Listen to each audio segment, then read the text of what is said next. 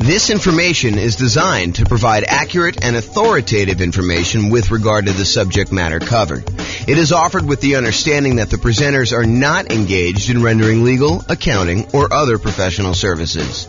If legal advice or other expert advice is required, the services of a competent professional should be sought. Welcome to the Lakeland Real Estate Investing and Real Estate Financial Planning Podcast. Learn all about investing in real estate in Lakeland, Florida, with a combination of real estate financial planning and modeling with numbers specific to Lakeland, plus syndicated, more generalized recordings of live and pre-recorded real estate investing classes, not all of them specific to Lakeland. Be sure to stay tuned after the podcast for a message from our sponsors. Well, good morning and welcome, everyone. This is James Orr, and I have what I could argue is the number one question I get from real estate investors that are just getting started. This is the class that I think most new real estate investors want to know about. The class is how to get the down payment when buying rental properties.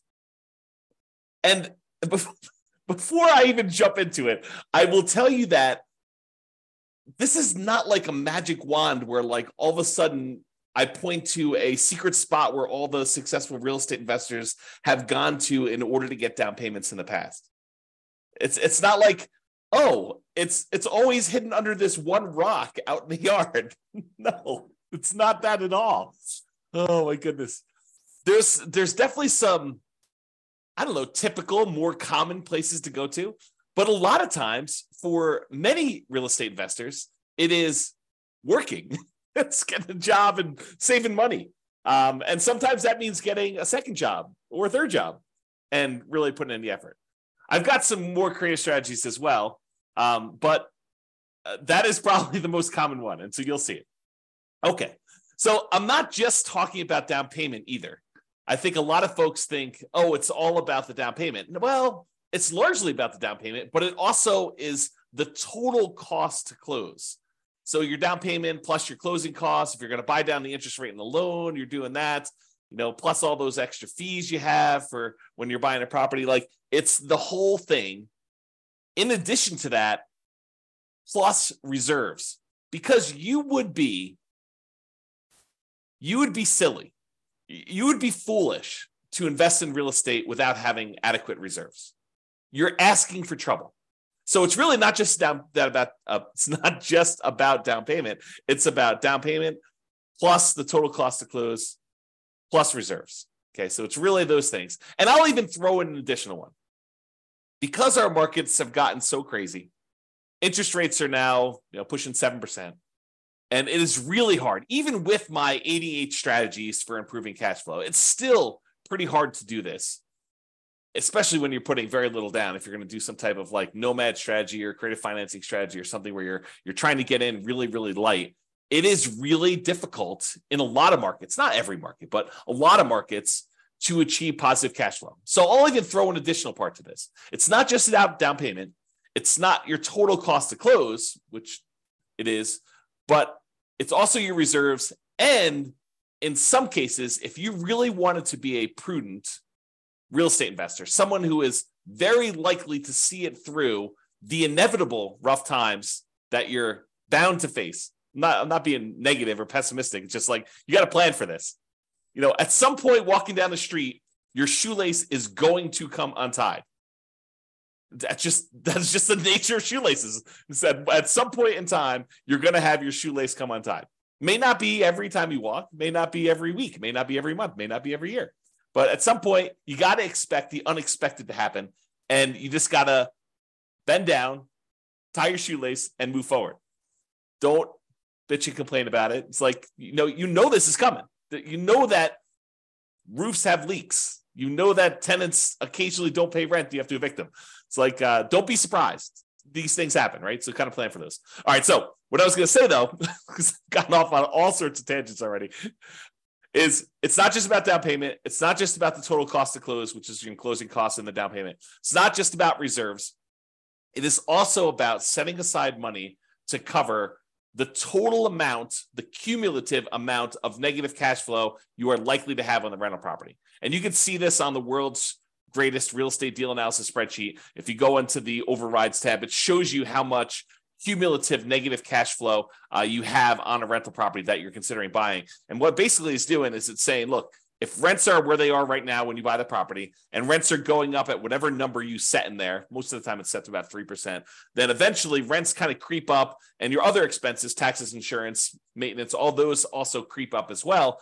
But the thing that usually does not creep up is your mortgage payment. And so after a small enough period of time, usually a few years, although it can be longer depending on how bad your negative cash flow situation is, but after a certain period of time, usually rents creep up enough, and the expenses on the property, the taxes, the insurance, the maintenance, vacancy, whatever else you have got going on in there, that usually creeps up slower than the amount rent is going up. And eventually your negative cash flow goes away.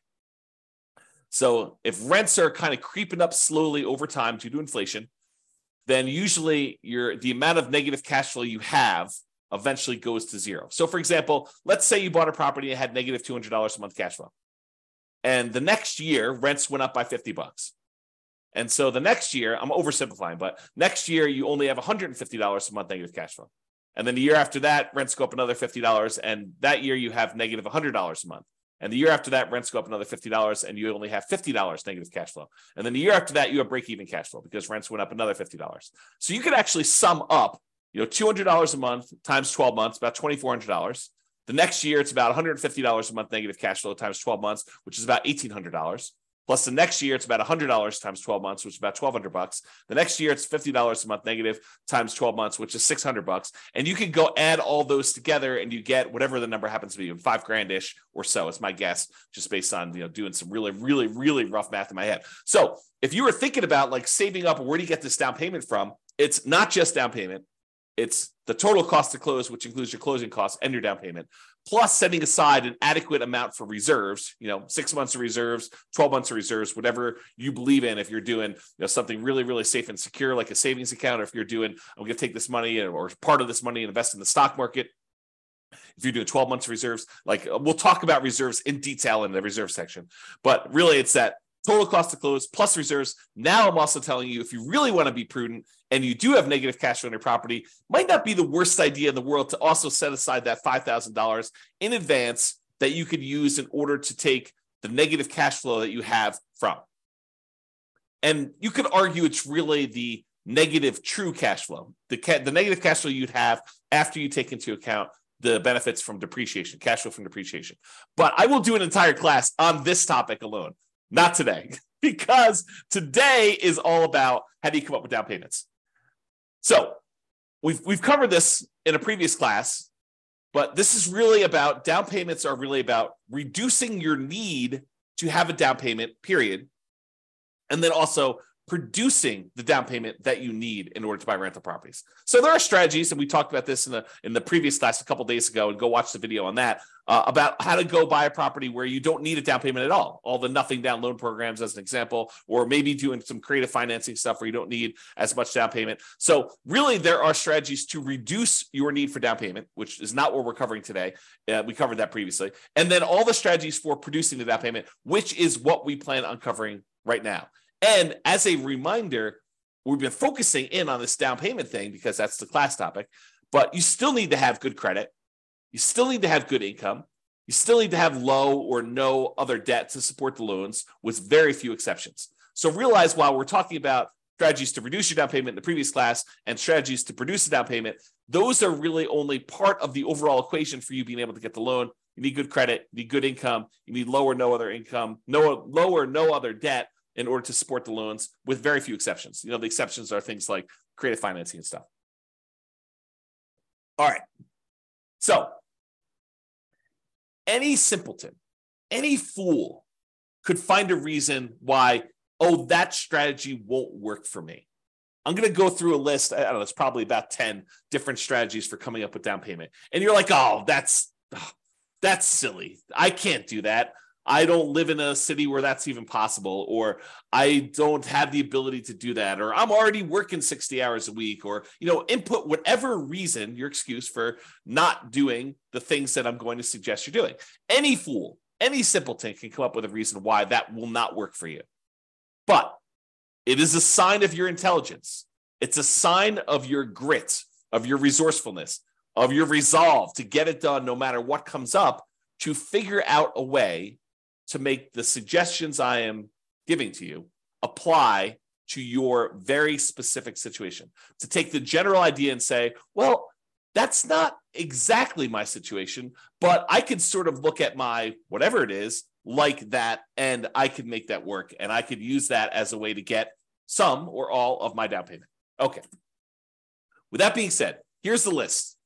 And this is the whole list, but I've got slides for the overwhelming majority of these.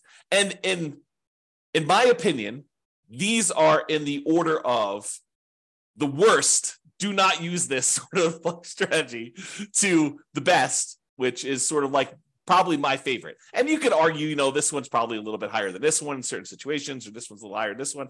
But overall, I'm going to tell you the list of different ways to come up with down payments, the sources of down payments, and I'm going to give you my least favorite, the one that I probably hope and wish and pray that you do not use first. And then I'll go down the list and you can decide what you want to use from the list. Okay, so the first one is investment cards. And I use that in quotes because what I'm really talking about are credit cards.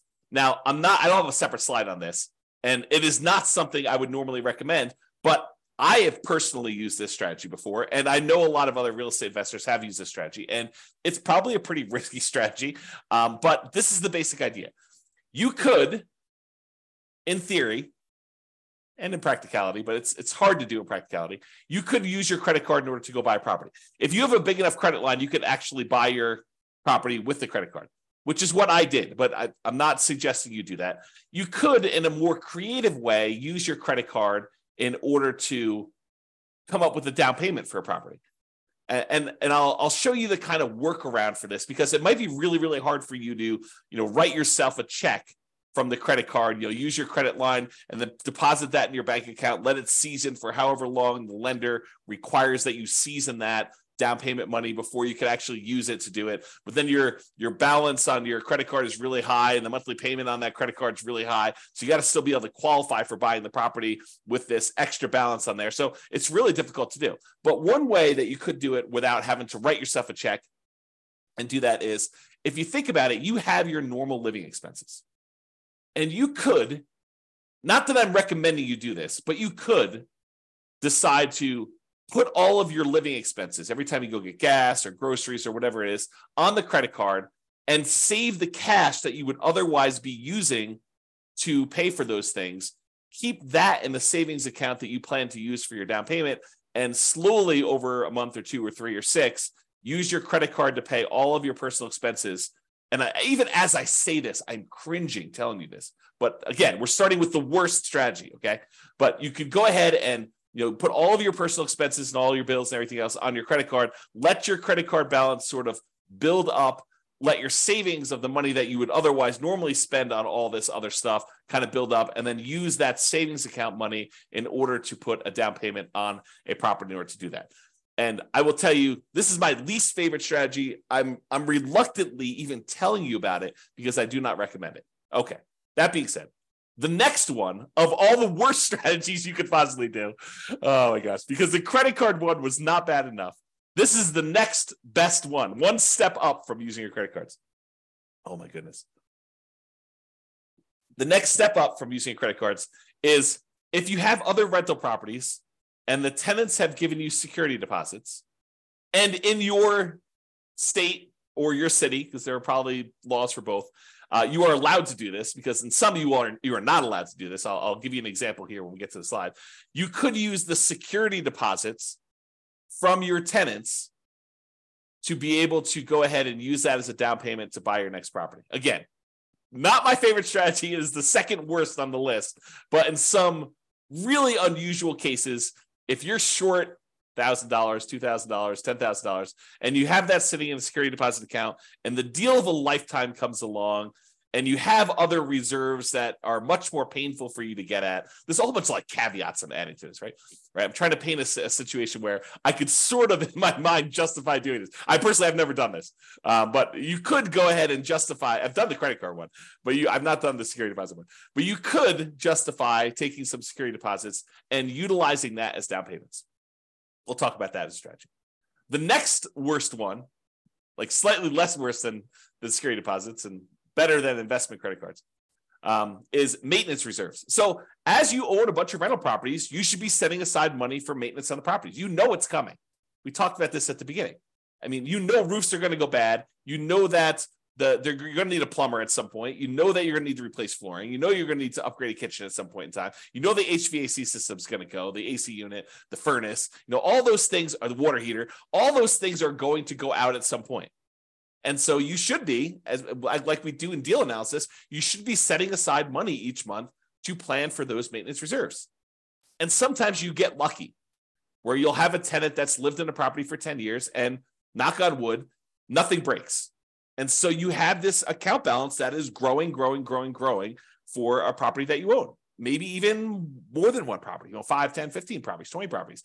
And that maintenance reserve account starts looking really attractive because you've got $5,000, $10,000, $15,000, $50,000, $100,000 sitting in this maintenance reserve account for the maintenance on all of your different properties. And you may be very tempted at some point in time to go tap into that maintenance reserve and use that for down payments. I mean, you're taking a risk because you're deciding to use that maintenance money when the roof could be due.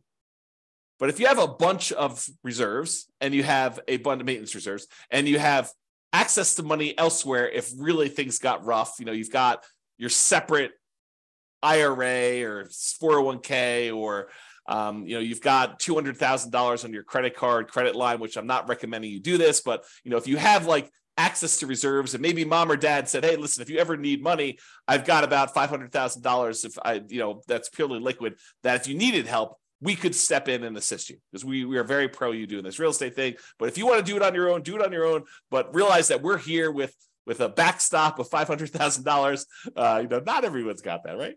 So you have a backstop in case the maintenance comes up once you've tapped your maintenance reserves to use as down payment. Again, this is like the low end of the list, not what I would recommend. Okay. The next one up on my list, which is a little bit more reasonable, is property equity. Tapping existing properties that you have, use equity in order to buy properties. And, people are like, why is that so low on your list? I mean, it's right above maintenance reserves. Yeah, because you got to make sure that the equity you're tapping into can support the thing you're doing. So you're almost like borrowing money and paying an interest rate on it in order to then go use that money to do something else. And some people are like, well, I mean, that's what real estate's all about. Maybe. Yeah, I'm not so sure, but we can definitely debate that another day. So I'll go into using property equity to do that. The next one is depreciation. The government gives you a tax benefit of owning a rental property. And so I think you could use the depreciation benefit, the money you're getting from depreciating your other properties, to invest in down payments in future properties. And we'll talk a little bit about that. The next one on the list, and they're getting progressively better, right? You'll notice me hedging myself less as I tell you about these, because they seem legit, as opposed to let me go buy a house and put it on my credit card. It seems a little bit crazy, right? Okay. The next one is retirement account. So if you have access to money in your retirement account, maybe you go and use that money. The next one on the list is family members. We'll talk a little bit about legacy nomad, but accessing money from family members might be a good source of money for investing. Sell stuff you don't want or need. Seems pretty straightforward. Some of these are like master of the obvious, right? Like the ones that I would not normally recommend, those are like the creative ones. I'm like, there's a reason why this is a little bit creative, and you may not have heard it before because we don't usually recommend doing this, But the stuff that's like very like plain vanilla, mainstream, you've heard these before, master of the obvious sort of stuff. Those are the ones that you've heard before because they're the ones that get recommended you know about. And then, as if master of the obvious wasn't a good enough kind of thing for sell stuff you don't need or want, saving money. That's the next one on the list. From a regular job, part-time job, extra job, or business to fund your retirement or build your fortune, which we'll talk about in detail. And I might have some interesting new math to relay to you about that. The next one on the list is partnering, finding a partner who does have the rest of the down payment or all of the down payment in order for you to do that. And then I have rents, including rent from house hacking as a source of down payments for future rental properties. And then my favorite on the list, which is lease option fees. You could do that in your marketplace. Those are probably one of my favorite sources, and I think one of the better sources for down payment. This is where I come into this. Is lease option fees better than saving? I don't know. I think you could make an argument either way on one of those, but I kind of put them in that order. Okay, so let's jump into each one of these. All right, so let's talk about security deposits. So with straight rentals, we're not talking about tenant buyers or anything like that. When tenants rent your property, you usually collect a security deposit. They give you a certain amount of money. In most markets, in normal times, we would set that money aside and hold it for them, that if they turn the property in worse condition or they don't pay their rent or something like that, we could then use that security deposit to make ourselves whole for the things that they were unable to fix. Or, kind of like if they ditch out on us, they disappear, then we will have some money to be secure, to be made whole for doing that. Okay.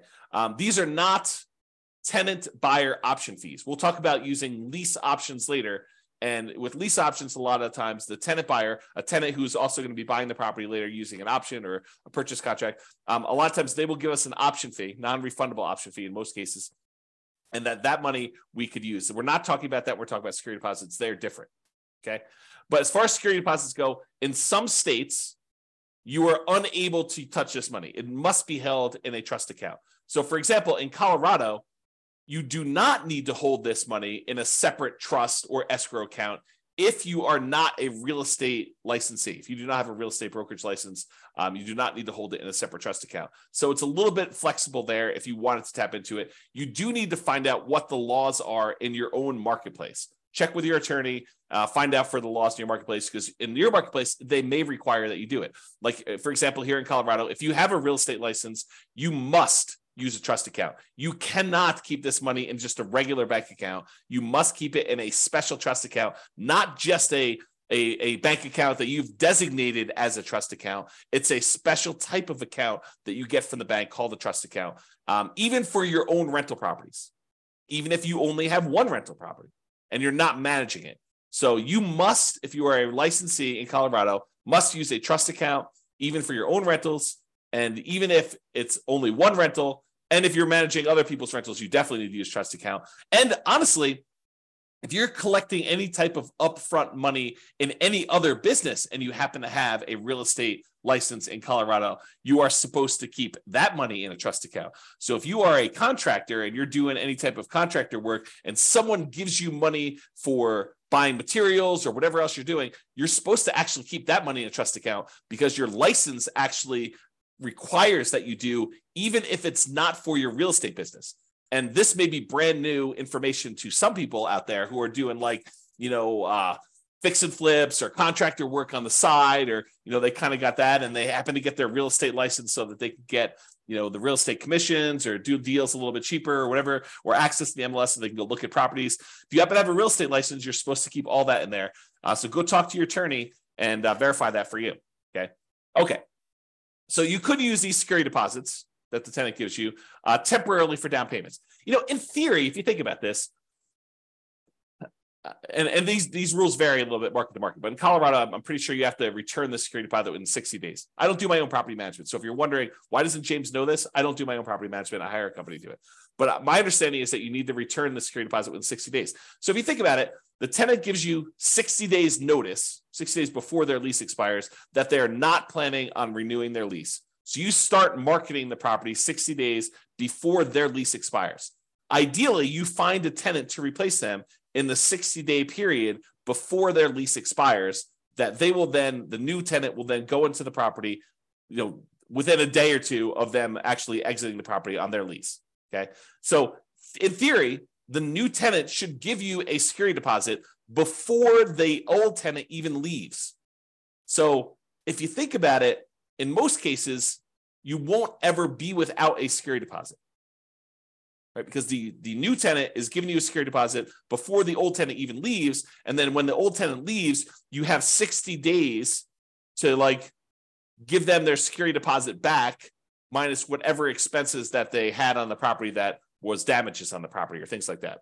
Okay. So you should not have a period of time, if you're doing property management correctly, starting way early, getting notice early, putting the tenant in there, and then doing the work that you're supposed to in order to get the tenant out. You shouldn't have a period where you don't have a security deposit. So you could, in theory, use this money for down payments and without having a lot of risk. But I do think it's not prudent for you to use security deposits. That's why it's the lowest on the list. Well, second lowest on the list of credit cards for doing this, okay? You still need to be able to return the security deposit when the tenant moves out. Make sure you have a plan to replace that. It's kind of one of my notes here.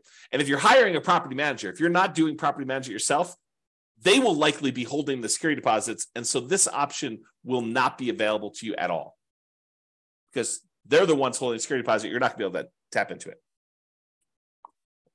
Okay, so we covered security deposits. Let's talk about maintenance reserves. We recommend you set aside money for maintenance on your rental properties. This should be obvious. I mean, we talk about it during deal analysis. We talk about it during capital expense class. All these different times we talk about having maintenance money set aside for your rental property. You should be saving this money in some type of account, letting it accumulate so that when you do have maintenance issues come up, you have the money to go in there and use that. But you could temporarily use this money as down payments. You've been saving up down payments using traditional savings, and you're very close. But the deal that you really, really want just came on the market, and you're $5,000 short. And you have, $50,000 in credit line on your credit card, and maybe $100,000 in your retirement account. So you have money elsewhere that you could use, but it's painful money to get at. And you've got this money sitting in your maintenance account that is not being used. You could temporarily, I think, tap into the maintenance money that you've set aside, knowing full well that if a real maintenance issue came by, you have your credit card, you have your retirement accounts, you could ask mom and dad, like you have some other sources. But this is a way for you to, for a very brief period of time, you should not live in a state where your maintenance reserve is zero because you're constantly spending it on down payments. But you could temporarily do that, in my opinion. You decide whatever's right for you. You still need that money set aside for repairs. Another reason why new construction, lower repair need properties, because everything is brand new, everything's at the beginning of their life cycle, might be slightly better, especially for nomads early on, because you're less likely to need that repair money and you can get your reserves, your maintenance reserves kind of can build up over time. So this is sort of like a plus in the column of buying new construction properties, as an example. All right, so that's maintenance reserves. Property equity. Oh, I just made a mess. Whoops. Let me get tissue here and wipe up the water I just spilled on my desk. Okay. There we go. Property equity. If you have other rental properties, or other properties in general, but rental properties I think is a pretty common one. If you have other properties and you have equity in those properties, you could do a cash out refinance to pull money out to then use for down payments on future properties. And the general rule is, and these can change, so check with your lender. Don't say, James told me it's 20%, so I want the 20% deal James told me about. No, your lender sets the rules. These rules can change over time. Okay, so the general rule is you need to have more than 20% equity for owner-occupant properties, for properties that you're living in order to be able to do a cash-out refinance. So if you don't have at least 26%, probably like 1% for some closing costs, the fee for doing the cash out refi, and 5% to basically pull out, you may not want to even bother. Are you going to do a cash out refinance for 1% of the property? Probably not. You're going to do a cash out refinance for 2%. I mean, even 5% seems a little bit low, but if you start building up some significant equities in properties, you owe 50% loan to value and you can go all the way up to 80%. That seems pretty significant where you might want to tap into that to be able to do it. So for owner occupant properties, you could borrow up to 80% loan to value. You have to have greater than 20% equity if you think about it that way. Or for investment properties, when you're doing cash out refinances, usually it is up to 75% loan to value with 25% of equity. So you can borrow up to 75% of the value of the property. So if you already owe 50%, you're going to do a cash out refinance, you could borrow between 50 and 75. A lot of times you're redoing the whole loan unless you do a HELOC, but you'll access that money by doing it. Now realize, if you're borrowing, especially when you're borrowing smaller and smaller amounts, the cost to access this money could be very high compared to the amount of money you're getting out. And I'll try to give you an example of this. So imagine for a minute that you have an owner-occupied property that you're living in, and you have let's use actual numbers. So it's a $100,000 property, try to make the math easy for you, and you owe $75,000 on it now. Okay, so you owe $75,000 on a property that's worth $100,000. You could technically do a cash out refinance and get up to 80% loan to value, which means you could borrow up to 80%. So there's about $5,000 of equity that you could tap into. But what does it cost you in order to access that $5,000? Well, you'd have to refinance the entire loan. The $75,000 loan would go away and you'd get a new $80,000 loan. Well, what might it cost you to do an $80,000 refinance? Maybe a point. It could be, flat fees. It could be, $800, $1,200, $1,500, depending on which lender you're using. But a lot of times the lenders will say, the rate for doing this loan is whatever it is, 7.5% for cash out refinance, because the rates are usually a little higher, but it might be 7.5% interest rate if you pay a point. If you choose not to pay a point, it could be 7.875 or 7.625. It could be a slightly higher interest rate if you choose not to pay a point. But what is a point? How much does a point cost? Well, a point is 1% of the loan amount. And so if you're doing an $80,000 loan, 1 point of that, if my math is right, 10% would be $8,000. So 1 point would be $800. So it might cost you $800 to do a loan to get $5,000 out. And you're not even getting the $5,000 because that $800 needs to come from that. So you now just paid $800 to get $4,200. As a percentage, $800 in expenses to get at $4,200 is really high. I don't know exactly what that is, but it's probably, 8 times 5 is 4,000. So that's probably in the a little less than 20% range. So you're paying a 20% fee in order to get access to that money, which is why I think you need to have a larger amount of equity to make this worthwhile. Okay. Talk to your lender. They can walk you through that math. All right. Now, this works best. This strategy of hitting property equity works best in markets appreciating much faster than our typical 3% per year that we like to use when we model stuff. Okay. So if you're in a market that's fastly appreciating, this could be a strategy that you will look to more often than not.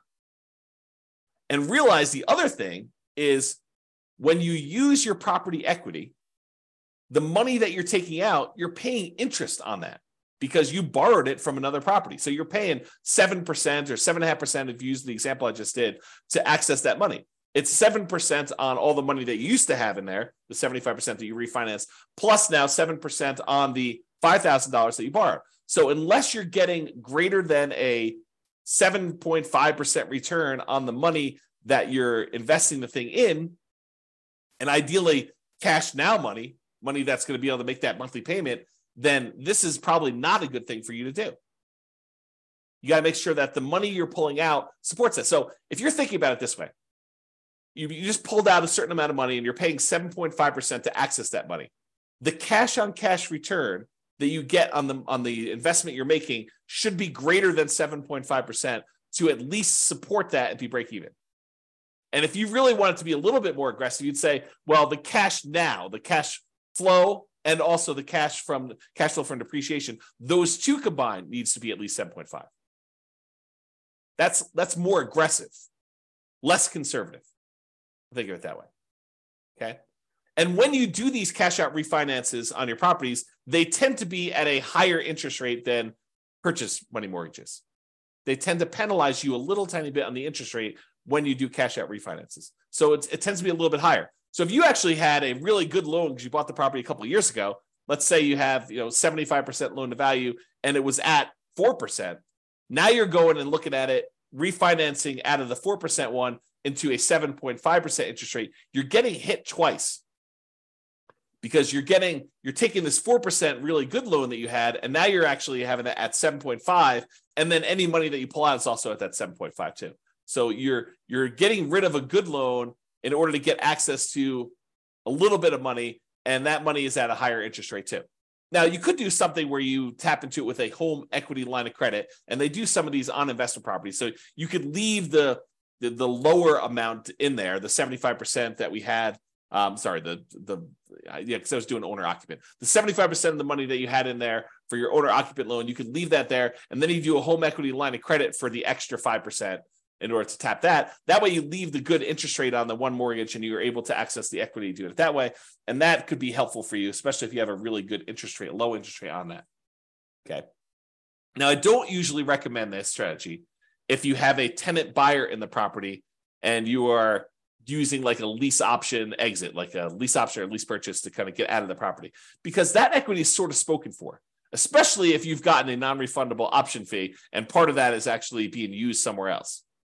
So I don't usually recommend you try to do these on lease option properties where the tenant buyer is buying the property from you. This is usually a strategy to use for long-term buy and hold type properties that you do not plan on selling. Or maybe you're going to sell it much later. Okay. The more properties you own in general, the harder it is to tap into property equity. Because eventually you get to what I think is the current limit is 10 loans. You get to 10 loans, they tell you cannot do a cash out refinance on any properties until you have less than 10 loans. And it's loans in total of all types. All rental property loans in total, not like credit card loans or something like that, or car loan. Okay.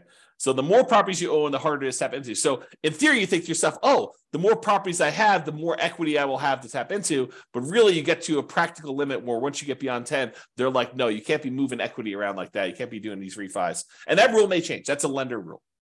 Or maybe you find a lender where they don't have that rule. It's a possibility. So check with your lender for the current guidelines, as it feels like these have changed over time. So sometimes it's 4 properties, sometimes it's 10, sometimes it's 15. I mean, who knows? I don't remember specifically 15, but I do remember at one point 4. I think there was a 6 at one point. I think there's a 10. I could be remembering wrong, but that's my kind of like faulty memory coming into play there. So for this. All right. So that's property equity. Refinancing properties. So in some rare cases, interest rates declining with a portfolio of rental properties will make you want to do what's called a rate and term refi rather than doing a cash out refi where you try to pull money out. Sometimes you bought properties at 7, like in today's marketplace, and then 5 years from now, maybe your rates are back down to 4.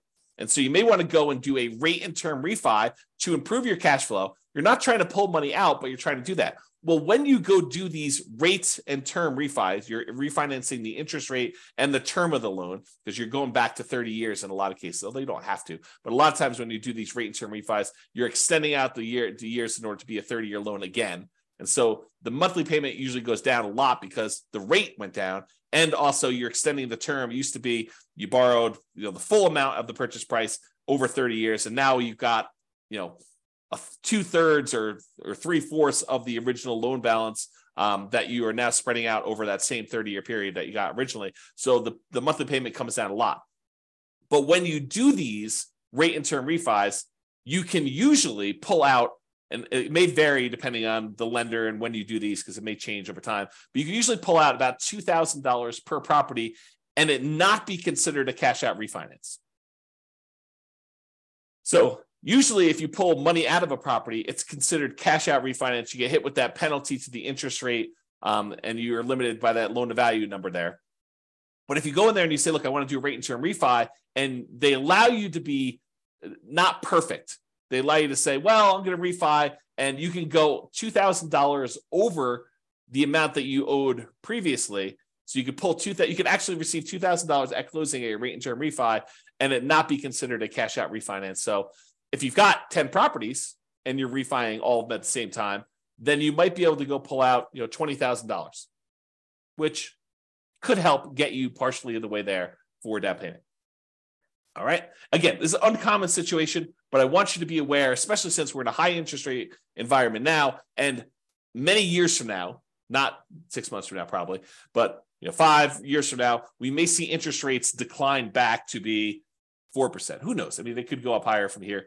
No one really knows. But if they do come down, remember, James told me that when I do this rate and term refi, I should talk to my lender about pulling a little bit of cash out, not a cash out refinance, but a rate and term refi where I have a little bit of money coming back to me at closing. All right, that's refinancing rental properties. All right, let's talk about borrowing money for down payments. It could be tricky to get a lender to go along with this if it's a loan, as compared to a gift, okay? But you could go and you could borrow money for a down payment from some source, okay? Making the house pay enough to cover the payment on the borrowing money. So we talked about this when I told you, you got to make sure that the money that you're using, the money that you borrowed to invest in something else, make sure that pays enough so that you can pay the debt on the old property. And when you do your deal analysis, it's going to say you've got a, whatever it is, 5% cash on cash return. Realize if you borrowed that money from somewhere, that you may not really have a 5% cash on cash return. If you look at your overall picture, you may have just got a 0% net return because the money that you're getting a return on now needs to go and pay the other property's extra payment that you've increased. So just realize that. So in some ways, you could structure deals where you have interest accruing. So for example, you go to an individual who wants to loan you money and you tell them, look, I'll pay you whatever it is, 7% return on your money to borrow this money from you. However, I want the interest to accrue and I will pay you in full, plus all the interest that is due, plus compounding interest. I will pay that to you in full in 5 years. So right now, you don't have any monthly payment going on for that loan, but that balance on that loan is increasing. Now, why would a person who is loaning you the money be willing to say, okay, we'll let the interest accrue? Well, one example could be is if they have a retirement account where they're not seeing the monthly payment anyway. It's not like they get the payment and they can go spend that. The money is just, the balance in their account is just growing, even if the monthly payment is going in there. So does it make that much of a difference for them if the money comes in monthly or if it comes in after 5 years in this one big chunk where they get paid back in full? And for a lot of folks, it doesn't matter. Some of them it will, but a lot of folks, it doesn't matter, especially if it's in some type of retirement account. If you're talking about money outside of retirement account, they're trying to use that money to live on. You know, grandma is loaning you $100,000 because she wants the income from that in order to be able to support herself and pay for living expenses. She's going to want monthly payments. She's not going to want that interest to accrue. We do have a whole separate class, which I'll put in the bonus section of the coaching platform on self-directed 401ks and self-directed IRAs, where we talk about this strategy, I believe, in there. So you can go check out that if you're interested in that. This is a bonus. It's not normally part of this material. So I'll put it in there for now. And then I talked about this before. For cash out refinance, does cash flow from either the new property or at least the old property cover the new debt? Because we're talking about borrowing money in order to go buy something else. We need to talk about that there. And there's probably an entirely separate program coming for should I sell or refi my property? It's probably a totally independent, completely different from this coaching program on how to buy rental properties in the next 90 days when prices are high and interest rates are high and rents are lagging. An entirely separate coaching program on should I sell or refi my rental property? That is probably coming, maybe right after this one. After I get done recording all the content for this particular coaching program, maybe I'll go on to that one because there's a whole different set of problems and discussions and applications and software and thinking about what you do. Should you sell your property? Should you refi your property? So stay tuned if that's of interest to you. Okay, let's talk about depreciation. Depreciation could be thought of in two ways. Number one way, it could be thought of as a way to reduce or to completely eliminate negative cash flow. You know, if you had negative $50 a month in cash flow on a property, but then when you thought about the benefits you get from owning a rental property, the tax benefits you get from owning a rental property, and you realize that you're saving $150 a month in taxes by owning this particular rental property, which is probably not abnormal for a normal rental property, normal price range. They vary depending on price. But if you think about it, you're getting $150 benefit back in your taxes that if you wanted to, you could go down to your job and say, hey, change my exemptions so that you're taking less out of my paycheck, because at the end of the year, I know I'm getting this amount back on my tax return because I'm getting this depreciation benefit on my rental properties. They would then go and adjust your exemptions, which means that they would take less out of your taxes at work, which means that you'd get more from your paychecks, whatever that is, weekly or biweekly or monthly, which means that you would actually see cash flow, improved money in your bank account by not having to pay those taxes each pay period. So what you thought was a negative $50 a month by owning the rental property, when you combine that negative $50 a month from the cash flow portion of it with an extra $150 positive from the cash flow from depreciation, now you're net together positive $100 a month. When you combine cash flow and the cash flow from depreciation, we call that true cash flow because it takes into account the tax benefits as well. And with that, you are positive 100. So depreciation could reduce, in this case, or completely eliminate negative cash flow. If you had $150 a month of negative cash flow and you got $150 in cash flow from depreciation, those offset. That is now completely eliminated. If you have $300 a month of negative cash flow and you have $150 in cash flow from depreciation, well, it offsets 150 of that 300 and you're left with still $150 negative, so you've reduced it. Okay. This tends to be how I usually talk about it for deal analysis, especially for nomads. And when you're living in the property as an owner-occupant, you do not get depreciation. Depreciation is only on rental properties. But when you convert a property that you are living into an investment property, then you get to take depreciation on that, and that starts. So it doesn't count while you're living in the property, unless you've got roommates. Your roommates are paying you, and then go talk to your tax advisor about how you can offset some of that with depreciation, not all of it. But this tends to be how I discuss this when I talk about deal analysis, especially for nomads. However, it could be a totally different strategy. You could think of this in a totally different way. Instead of taking that $150 a month you are getting from cash flow from depreciation, you could say, hey, I'm not thinking of that as offsetting or improving on my cash flow. What I'm thinking about that is at the end of the year, I'm going to get $150 times 12 months, or $1,800 if my math is right. I'm going to get $1,800 at the end of the year, which I could think of as forced savings toward my down payment on my next property. Right? Instead of thinking of it as monthly to offset cash flow, improve cash flow, you could actually think of it as a forced savings account, which at the end of the year, you get that amount back that you can then use to do down payment. So if you've got 5 rentals and you're getting $1,800 per rental to do that, if my math is right, that's like $9,000. So you can think of that as getting $9,000 back at the end of the year that you could then use as down payments to purchase something else. Okay. So yeah, think about it that way.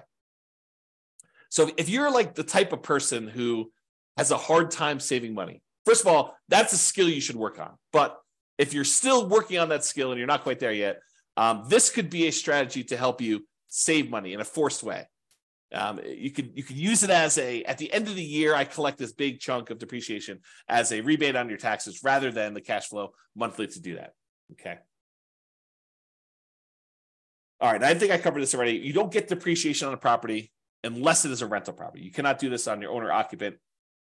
And I did talk to your tax advisor if you're getting roommates while you're living in a property. Oh, I will make one other note here because it is time sensitive. So depending on when you're listening to this, this may no longer apply to you. But as of right now, this is March 15th of 2023.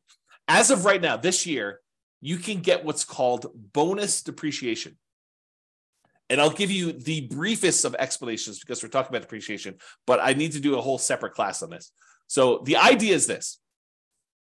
Typically, when you get depreciation on a rental property, they take the value of the property, not the land. They exclude the land completely, but they take the value of the buildings of the property, and they depreciate that for residential property over 27 and a half years. So the amount of depreciation you get is static. It's fixed. Okay. They take the value of the buildings, they divide by 27 and a half, and that is the amount of depreciation you get over that time period. So 27 and a half years. However, the government allows you to do two different things right now. One thing is you can itemize through a engineering study the different lifespans of different components of your property. So instead of taking the entire building and saying everything is one homogeneous mass, and I'm going to take the depreciation over the entire 27.5 years.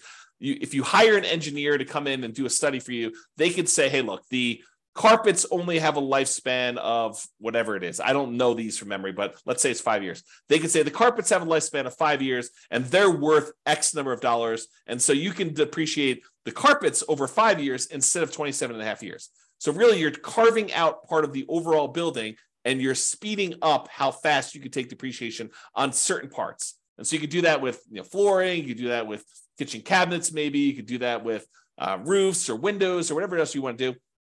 The engineering study is what goes and does this, and I'm not an expert on that part, but they can go ahead and take all those things and they can speed up how fast you can collect that depreciation in such a way that what we used to be over 27.5 years, you'd take $150 a month for the entire period. Now you might be able to take $600 a month for the first 5 years, and then $400 a month for the next 5 years after that. And then after that, it might go down below the 150, but then it's only $75 a month for the next, whatever that is. I can't do the math in my head, 17.5 years, whatever it is. Okay. So what you do is you don't change how much depreciation you get. You change when you can take it. You kind of move it up, you compress time, and you get a little bit there. So that's the idea of getting an engineering study and doing kind of like this, I'm forgetting the term for it, but it's this accelerated depreciation. Maybe that's what it is. It's accelerated depreciation.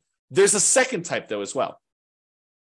And my understanding is right now, temporarily in the tax code, this year you could take 80% of the bonus depreciation. So you can even compress time even more and get a certain amount of depreciation really far up front and get this significant amount this year as a bonus depreciation. So this year, my understanding is it's 80%.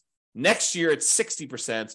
The year after that, it's 40%. The year after that, it's 20%. And then it goes back down to zero. And they may come back in and change the tax law. This has come back in to the tax law, gone out in different forms, slight variations of it. So this is gone into the tax code over time. It seems to be an incentive they use in order to kind of stimulate the economy. But it goes away.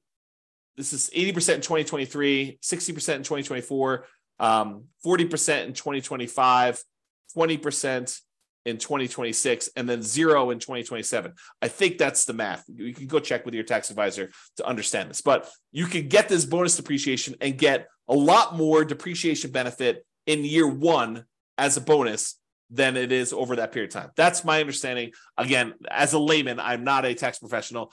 This is not what I do for a living, but that's my understanding of how the bonus depreciation works. And it's for a limited time. So if you buy properties this year, you get the 80% bonus. If you buy it next year, you can only get a 60%. If you only get a 40%, you only get 20%, you only get a zero. But you can still do that accelerated depreciation thing where you hire the engineering study. That still exists. That's not going away, as far as I know. So anyway, that's the kind of brief talk on depreciation. Go seek out more information if that's something that's interesting to you. Talk to your tax advisor. All right, retirement accounts. So your retirement accounts and other people's retirement accounts as partners could be a source of down payments for you. You could use some of the money from your retirement account to fund your retirement, basically buy rental properties. You could change asset classes from investing in stocks or bonds or CDs to real estate. Many cases, you will need to change your retirement account from a traditional brokerage-held retirement account to a self-directed retirement account in order to be able to use your own, or if someone else is using their money, they would need to have probably a self-directed IRA or self-directed 401k or some other type of account like that in order to be able to invest in your deals, to be able to make a loan to you in order for you to invest that way. Okay. So in some cases, it may even be worthwhile for you to pay the penalty to access the retirement accounts. Imagine you have just a ridiculously amazing investment property that you really need extra money in order to tap into. And the penalty for accessing your retirement accounts is 10%. So you'd have to overcome the hurdle of paying the 10% penalty plus whatever makes sense for you to get on the deal itself in order to do that. But in some cases, the real estate deals can be so good that it might be worthwhile doing that. Okay. All right, family members. And I have a little note in here about legacy nomad, but going to family members might be a source of down payments for some people. Not everyone has family that is willing to do this, but a lot of people do. If you share your nomad vision or whatever investing strategy vision you have with your family, your parents, your grandparents, your kids in some cases, this is especially interesting if it's already known that your kids are going to have to support you in retirement. This may be a way for them to reduce the need for that support by helping you with a down payment to do the strategy. So imagine for a minute that you finally learned about this idea of doing this nomad strategy where you buy a property with little down payment, you move in there, you live there for a year, then at the end of the year, you convert that property to a rental and you repeat this process until you acquire enough rentals where you're able to do this. Well, if your kids know that, they're going to need to support you in retirement anyway. And you come to them and say, look, I have $10,000 in savings. I'm going to need $25,000 total in order to be able to buy this particular property, to move in, live there for a year, and then I plan on converting it to a rental property. And you explain to your kids, look, if you gift me $15,000 today, maybe even put them on title, talk to your attorney about whether this makes sense to put them on title or not, but you're going to go move into this property. You're going to live there for a year. You're then going to convert it to a rental. You're going to use the income that you produce from that rental property to help support you in retirement. And then when you pass on, they will inherit this rental property. They may say, that sounds like a pretty good deal. Here's $15,000 today, and hopefully I won't have to support you as much in the future. That's the thought process. Okay. So if you're going to go and ask your family for this stuff, I'm going to read you a quote, which I think would make a difference in how you approach them and how you think about this. So here's the quote from William Hutchison Murray. Until one is committed, there is hesitancy, the chance to draw back, always ineffectiveness. Concerning all acts of initiative and creation, there is one elementary truth, that ignorance of which kills countless ideas and splendid plans. That the moment one definitely commits oneself, then providence moves too. All sorts of things occur to help one that would never otherwise have occurred. A whole stream of events issues from the decision, raising in one's favor all manner of unforeseen incidents and meetings and material assistance, which no man could have dreamed would have come his way. Whatever you can do or dream you can do, begin it. Boldness has genius, power, and magic in it. Begin it now. So that's the end of the quote.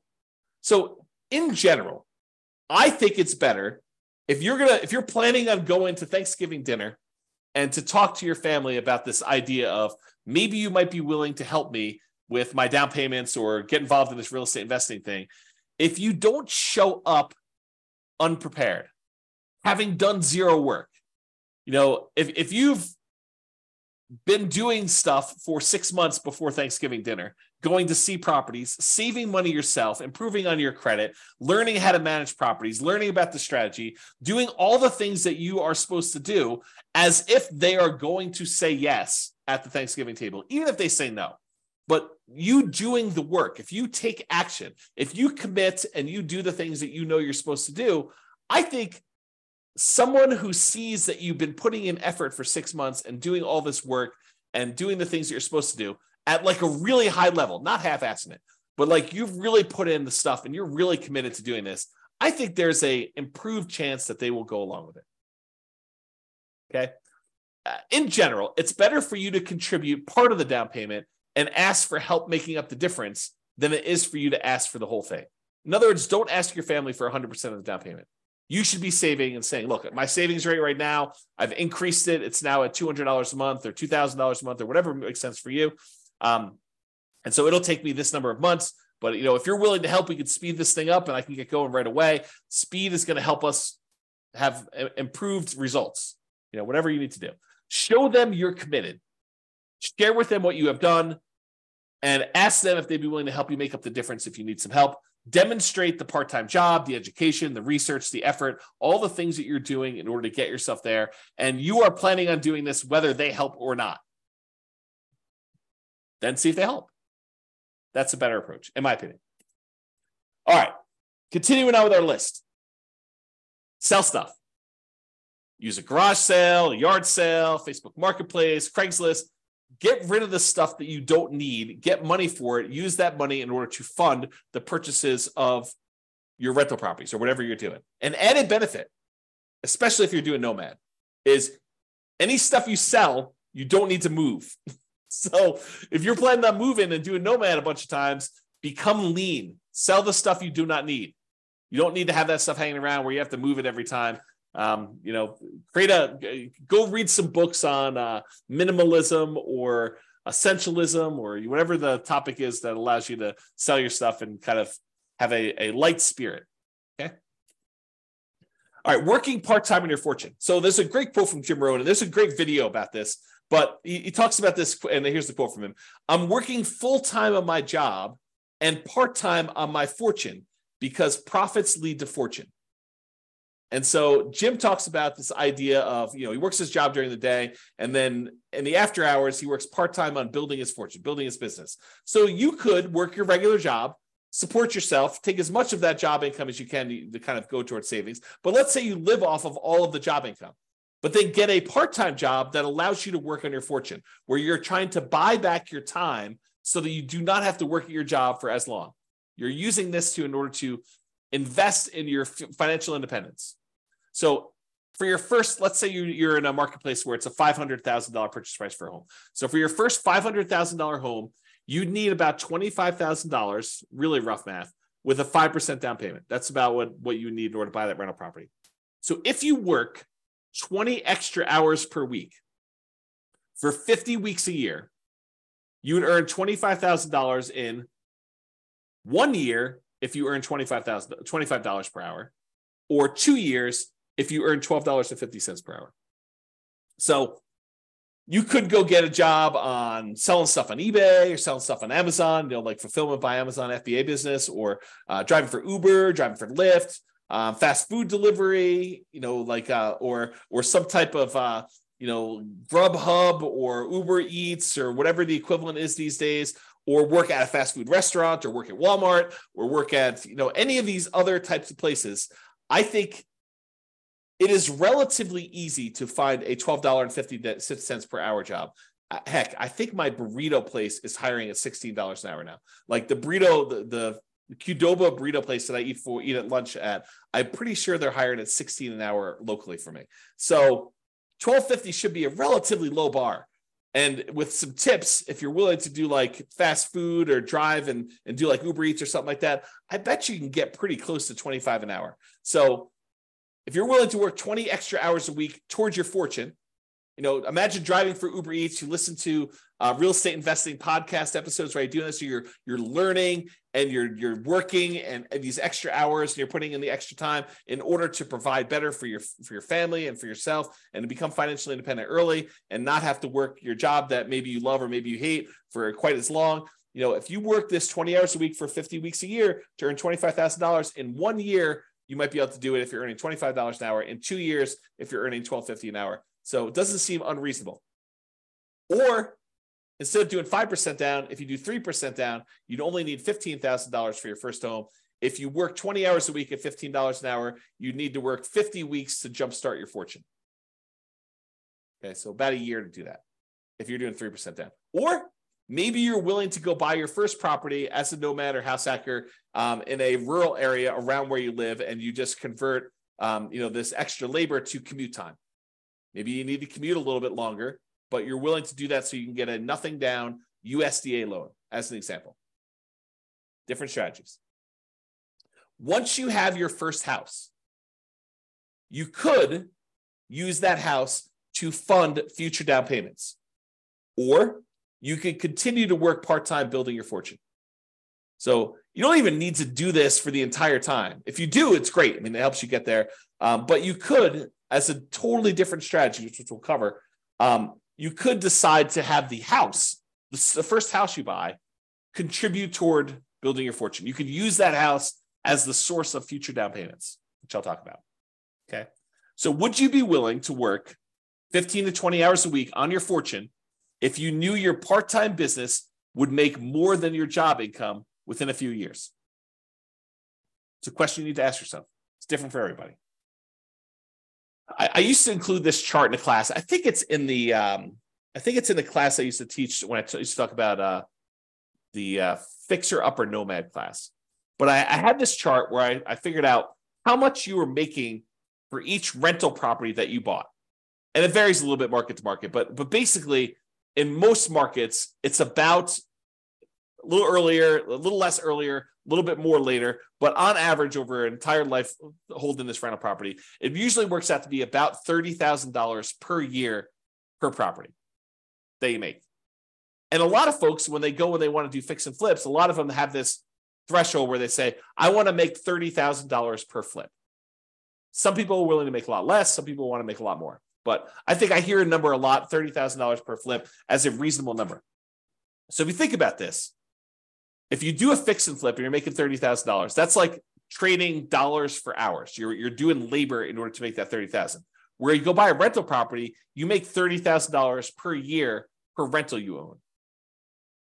Just by owning the rental property, from appreciation and debt pay down and cash flow from depreciation, the overall return you're making is in excess of $30,000 over the life of that loan, life of that property. Okay, so if you think about that, you'd rather own 5, 10 rental properties where you're each making $30,000 a year than to have to do the labor of fixing and flipping every single year in order to earn each one $30,000. Okay. So another note on this, working part-time on your fortune, and that is house hacking is mathematically like a side hustle or a second job. If you think about it, if you decide to house hacking is where you take part of the property that you're living in, you rent it out. Like you rent out bedrooms as an example, or you buy a duplex, triplex, or fourplex, you rent out one of the other units where you're living in one of the units. Okay, that's house hacking. So if you think about house hacking though, house hacking is like having a side hustle or second job. Because if you imagine you rent out a bedroom and you're collecting $600 a month for that bedroom, or whatever rent is for a bedroom in your marketplace, you're getting $600 a month. That's like having a $600 a month job, mathematically. So if you were making, $20 an hour, $20, is that like working 30 hours for the month? So it's almost like working 7.5 hours a week. You rent out 2 bedrooms, that's like working 15 hours a week. Not bad. At $20 an hour for having roommates. So you could think of house hacking as mathematically like a side hustle or a second job. The every other year nomad. So real estate equity and positive cash flow on a nomad strategy property can be pretty significant. You know, from working a part-time job at $15 per hour for 20 hours a week, it could be the same as if you did that. So if you think about the amount of money you'd make from doing nomad, it's almost like you got $15 per hour working 20 hours a week for doing a property. And if you did this using like not lease option exits, and if you were saving that money, you could buy a nomad property every 2 years. I think we did the math for that. $15 per hour working 20 hours a week is about $25,000 every 2 years, plus some padding on there. So you could buy a replacement property, and then you're getting like the benefit of you going out and working another job yourself from the property itself. So you buy a property, it's like you doing that for the first year, manual labor. You do it again for the next 2 years in order to acquire the next property, but then it's almost as if 2 of you are working in parallel. And then when you do the third one, it's like 3 of you working in parallel. 1 of you do a manual labor, and then the 2 rental properties doing that. So you probably need to work your regular job in order to qualify for your loans and to pay your living expenses, but this money accumulates over time, and this part-time job is money you can invest in your fortune over time. All right, fixer-uppers. Now, it might be hard if you don't have the money to do the fix-up. Got to work through that challenge. But it is starting a fixer-upper business. It's like starting a side business to do this. Sweat equity, you do all the work yourself. You could finance the repairs, maybe put it on a credit card, maybe put it on like the Home Depot or Lowe's credit card or whatever the equivalent is around you. You could do either a traditional sale where you sell it and get it out right away, or maybe you do a lease option exit where you put a tenant buyer in the property, rent it out for a period of time, and then they buy it from you. You could use the profits from this as additional down payments, and then you could minimize your down payment by using hard money or private money or rehab loans, or doing nomad to move into the property while you do the fix-up. So you can use all these different strategies in order to start a fixer-upper business as a source of down payments for you in the future. Partners. You could partner with somebody who has down payment money if you don't have it. You provide the deal, you do all the work, you, the partner, or something else gets the loan. So either You get the loan, the partner gets the loan, or you form another LLC, or you bring in a third-party person who actually gets the loan for you. So you could do all this different stuff in order to structure these partnerships, but they could be sources of down payments for you as well. There are plenty of people out there, if you find amazing deals, that are willing to invest in real estate. All right, getting toward the end of this list, rents from existing rental properties. Use the cash flow on your current rentals to help fund payments for future properties. House hacking and getting roommates to help offset your current housing expenses can also be the source of down payments for this. So remember, house hacking is mathematically like getting a side hustle or an additional job. You just use the money from anything you're house hacking with in your current property you're living in, plus any of the rents you've got coming in from any of your rental properties that contributes, raises your savings rate so that you can end up acquiring properties faster and faster over time. If you've seen me do a lot of this analysis, you'll notice a lot of times saving for the first property is the longest period of time. Then once you get that first property, the period to save for the next one tends to get sped up a little bit because you've got extra income coming in from this rental property to help offset that. All right, lease option fees. So this is like the pinnacle. This is the one that I think is probably the best. And I think we've hinted at this a little bit throughout today. But basically, if you find a person who wants to rent the property from you, but then the ability to buy it from you at some point in the future, what we might call a tenant buyer. Usually we would call this generically like a rent-to-own program, where someone is renting the property with the intention of buying it from you at some point in the future. Maybe you structure that as a lease with an option for them to buy it, or what we'd call a lease option. Or maybe you want to structure it as a lease with a purchase contract for them to purchase the property, which we'd call a lease purchase. But the idea is that you find a tenant buyer, a tenant who's going to become the buyer from you, to put into the property, who lives there for 6 months, a year, 2 years, 3 years, 5 years, whatever time period it takes in order for them to be able to qualify and buy the property. You could structure these in such a way that they give you a non-refundable option fee, and it's completely negotiable. It could be refundable, but in most cases, it's a non-refundable option fee for them to be able to buy the property. And it's also very negotiable as to how this applies, but in most cases, we would apply whatever option fee they give us toward them purchasing the property. So you're taking some money from them that counts as their down payments when they go to buy the property, and then they're moving in, they're living in the property as a renter for a year or 2 or 3, and then at some point in the future, they go get a traditional loan from a lender, and they buy the property with traditional financing, they cash you out, they are now the owner. The amount of money they gave you as an option fee, it does apply to their purchase. You just got some of your profit up front early on, and then they're able to buy the property. You get the rest of your profit when they close. Okay? So if you think about this, if you're doing the nomad strategy or you're house hacking and you're trying to buy a property, trying to go buy, your next property, and they're requiring you put up 5% down. Well, if the property you're currently living in that you plan on converting to a rental, if you say, look, instead of converting this to a rental, I'm gonna try to find a tenant buyer who wants to ultimately rent this property and then eventually buy it from me. And I will say to them, look, I will allow you to rent to own this property, lease option, lease purchase, whatever makes sense. And I will allow you to do that, but I need a 5% non-refundable option fee from you, which will count towards you purchasing the property when you go to buy it, but it's non-refundable if you don't, your choice. I require a 5% non-refundable option fee. Then when they give you the option fee, you can use that option fee in order to use as a down payment to purchase your next property. So the option fee you received from the tenant buyer is the same money that you use as a down payment to purchase your next property. So basically, the previous house is funding the purchase of the next house. Does that make sense? Okay. So we have an entire class on this, and I wrote a book on this subject. The strategy is called, the class title and the subsequent book title is How to Acquire a Multi-Million-Dollar Real Estate Portfolio Starting with Just $3,000. And the idea was you buy a house with nothing down or 1% down, but you could do like a USDA house where you buy some property with nothing down. Then you live there for a year.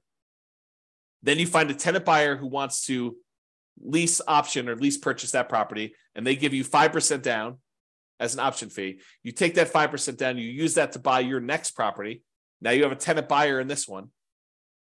Then you live in the property with the 5% down from the option fee for the next year. Then you convert that one to another tenant buyer. They give you another 5% down, different tenant buyer, gives you another 5% down. And then you repeat this process until you acquire a portfolio of rental properties. At some point, the tenant buyer who was in one of the earlier properties is going to cash you out. They're going to buy the property. And at that point, you usually make another profit. You make more than the 5% they gave you down. And you're making a little bit of cash flow in the meantime on the rental properties. But then that big chunk of money you use, you can then use that to help offset the down payments you need on future properties. And eventually you get to the point where enough of these are popping and you've got enough extra money where you can then start buying, in addition to the ones that you're nomading into with 5% down using the option fees, you could buy additional 20% down or 25% down rentals at the same time. Because eventually some of these previous properties, the tenant buyer decides to buy the property from you and they do that. So there's an entire class on that. I'll put it in the bonus section. I think that's where I put it for you to go watch and to learn more about that particular strategy. If you can't find it, drop me an email. Okay. But that's the basic idea, is you use lease option fees in order to source the down payments. Now, you say to me, James, I can't get a tenant buyer to give me 5% down. Okay. So maybe you need to save up 1% and get 4% from them. Well, I can't get them to give me any more than 3%. Okay. You need to do the work to save up the 2% and then get the tenant buyer when they can give you 3%, and that'll supplement it. So you can't get the full 5%, then work around it. Do something else to provide part of the down payment yourself. In some cases, you're going to get more than you need. You're going to get 6%, 7%. It depends. Or hold out until you get 5%. If they're like if the person who comes to you says, look, I only have $5,000. Okay, you're not qualified to buy this house. You don't have to. The first person that comes along does not need to be the one that you do this with. You might need to market your property for a month or 2 months or 3 months or 6 months or whatever long it takes in order to find someone who has the amount of money that you can use in order to buy the next property. Okay, so just realize that might work that way, which leads me to my next thing, which is my second to last slide. You may need to combine several strategies. You decide to do a 15% down non-owner occupant loan, an investment type loan. Maybe you're able to find a tenant buyer with 5% down. Maybe you're able to partner with your realtor to get 3 to 5% down from them to kind of get them to contribute. And maybe you need to save up 5 to 8% down yourself from part-time work. So you don't need to do all of it from one source. You don't need to sell enough stuff to get 15% down. You don't need to work a job where you do 15% down all yourself. Some of these things can kind of be combined into multiple strategies. All right. In conclusion, so this is the class, right? This is the one where I get the most questions about, how do I come up with down payments to my rental properties? This is it. This is all the stuff. It's not really just about down payment, though. It's really total cost to close, your closing costs, the down payment, any reserves, any kind of escrows you need to have, and your own personal reserves if you're buying rental properties for being a prudent investor. 6 months of reserves, 12 months of reserves, depending on what you're doing. Plus, we talked a little bit earlier about this idea of any cumulative negative cash flow if you happen to be in a market where you're doing that. If you're in a market where you're likely to have negative cash flow and the amount you're putting down, because look, if you put 100% down on a property, you probably don't have negative cash flow. So it's a combination not just of the market, it's the market with the down payment that you want to use, right? It's not just, hey, I got negative cash flow because I live in insert city here that has negative cash flow. It's I've got negative cash flow because I'm in a city that has really kind of extreme price to rent ratios, and I only want to put down 3%, or I only want to put down 5%, or I only want to put down 20%, or I only want to put down 25%. If I put down 50%, or I put down 70%, and I only got a 30% load, this thing would cash flow. So part of it is your choice in down payment. Okay. So just something to think about there. And any fool can say that these ideas don't apply to them. Really, it's a sign of your intelligence, your resilience, your resolve, your grit, your tenacity, your ability to work through and be creative and solve problems to figure out how they apply to you, how you can use these strategies. Okay. You don't get any, like, you come to me and say, these don't apply to me. You have any other ideas? No. I mean, I might have other ideas, but no, I don't have any other ideas. You tell me, look, I could sort of twist this one and make this one work and do this. I may be like, hey, by the way, you could also do this little twist to that too. Part of it is you being creative and applying it to you. For down payments in general, we've discussed in a previous class, it's about reducing the need for down payment in some cases. And as we discussed in this class in detail, it's about producing the down payment you need. Utilize a strategy or strategies that make sense for you and your particular goals. And that is all I got. So hope you enjoyed that class. This has been James Orr. Bye-bye for now. With home prices up, mortgage interest rates up, and rents up, but not quite enough to counteract the higher prices and interest rates, cash flow on rental properties in Lakeland is harder than ever. Book a call with the Real Estate Financial Planner to apply our proprietary 88 strategies to improve cash flow on your rental. See the show notes for a link to schedule your call and improve your cash flow today. If you're a real estate agent, lender, or professional in Lakeland that wants to help our real estate investor listeners, consider reaching out to learn about collaboration opportunities with this podcast. We'd love to add more value to our listeners by having you assist our investors buy, sell, and finance their real estate investments. See the show notes to schedule a call to discuss collaboration opportunities.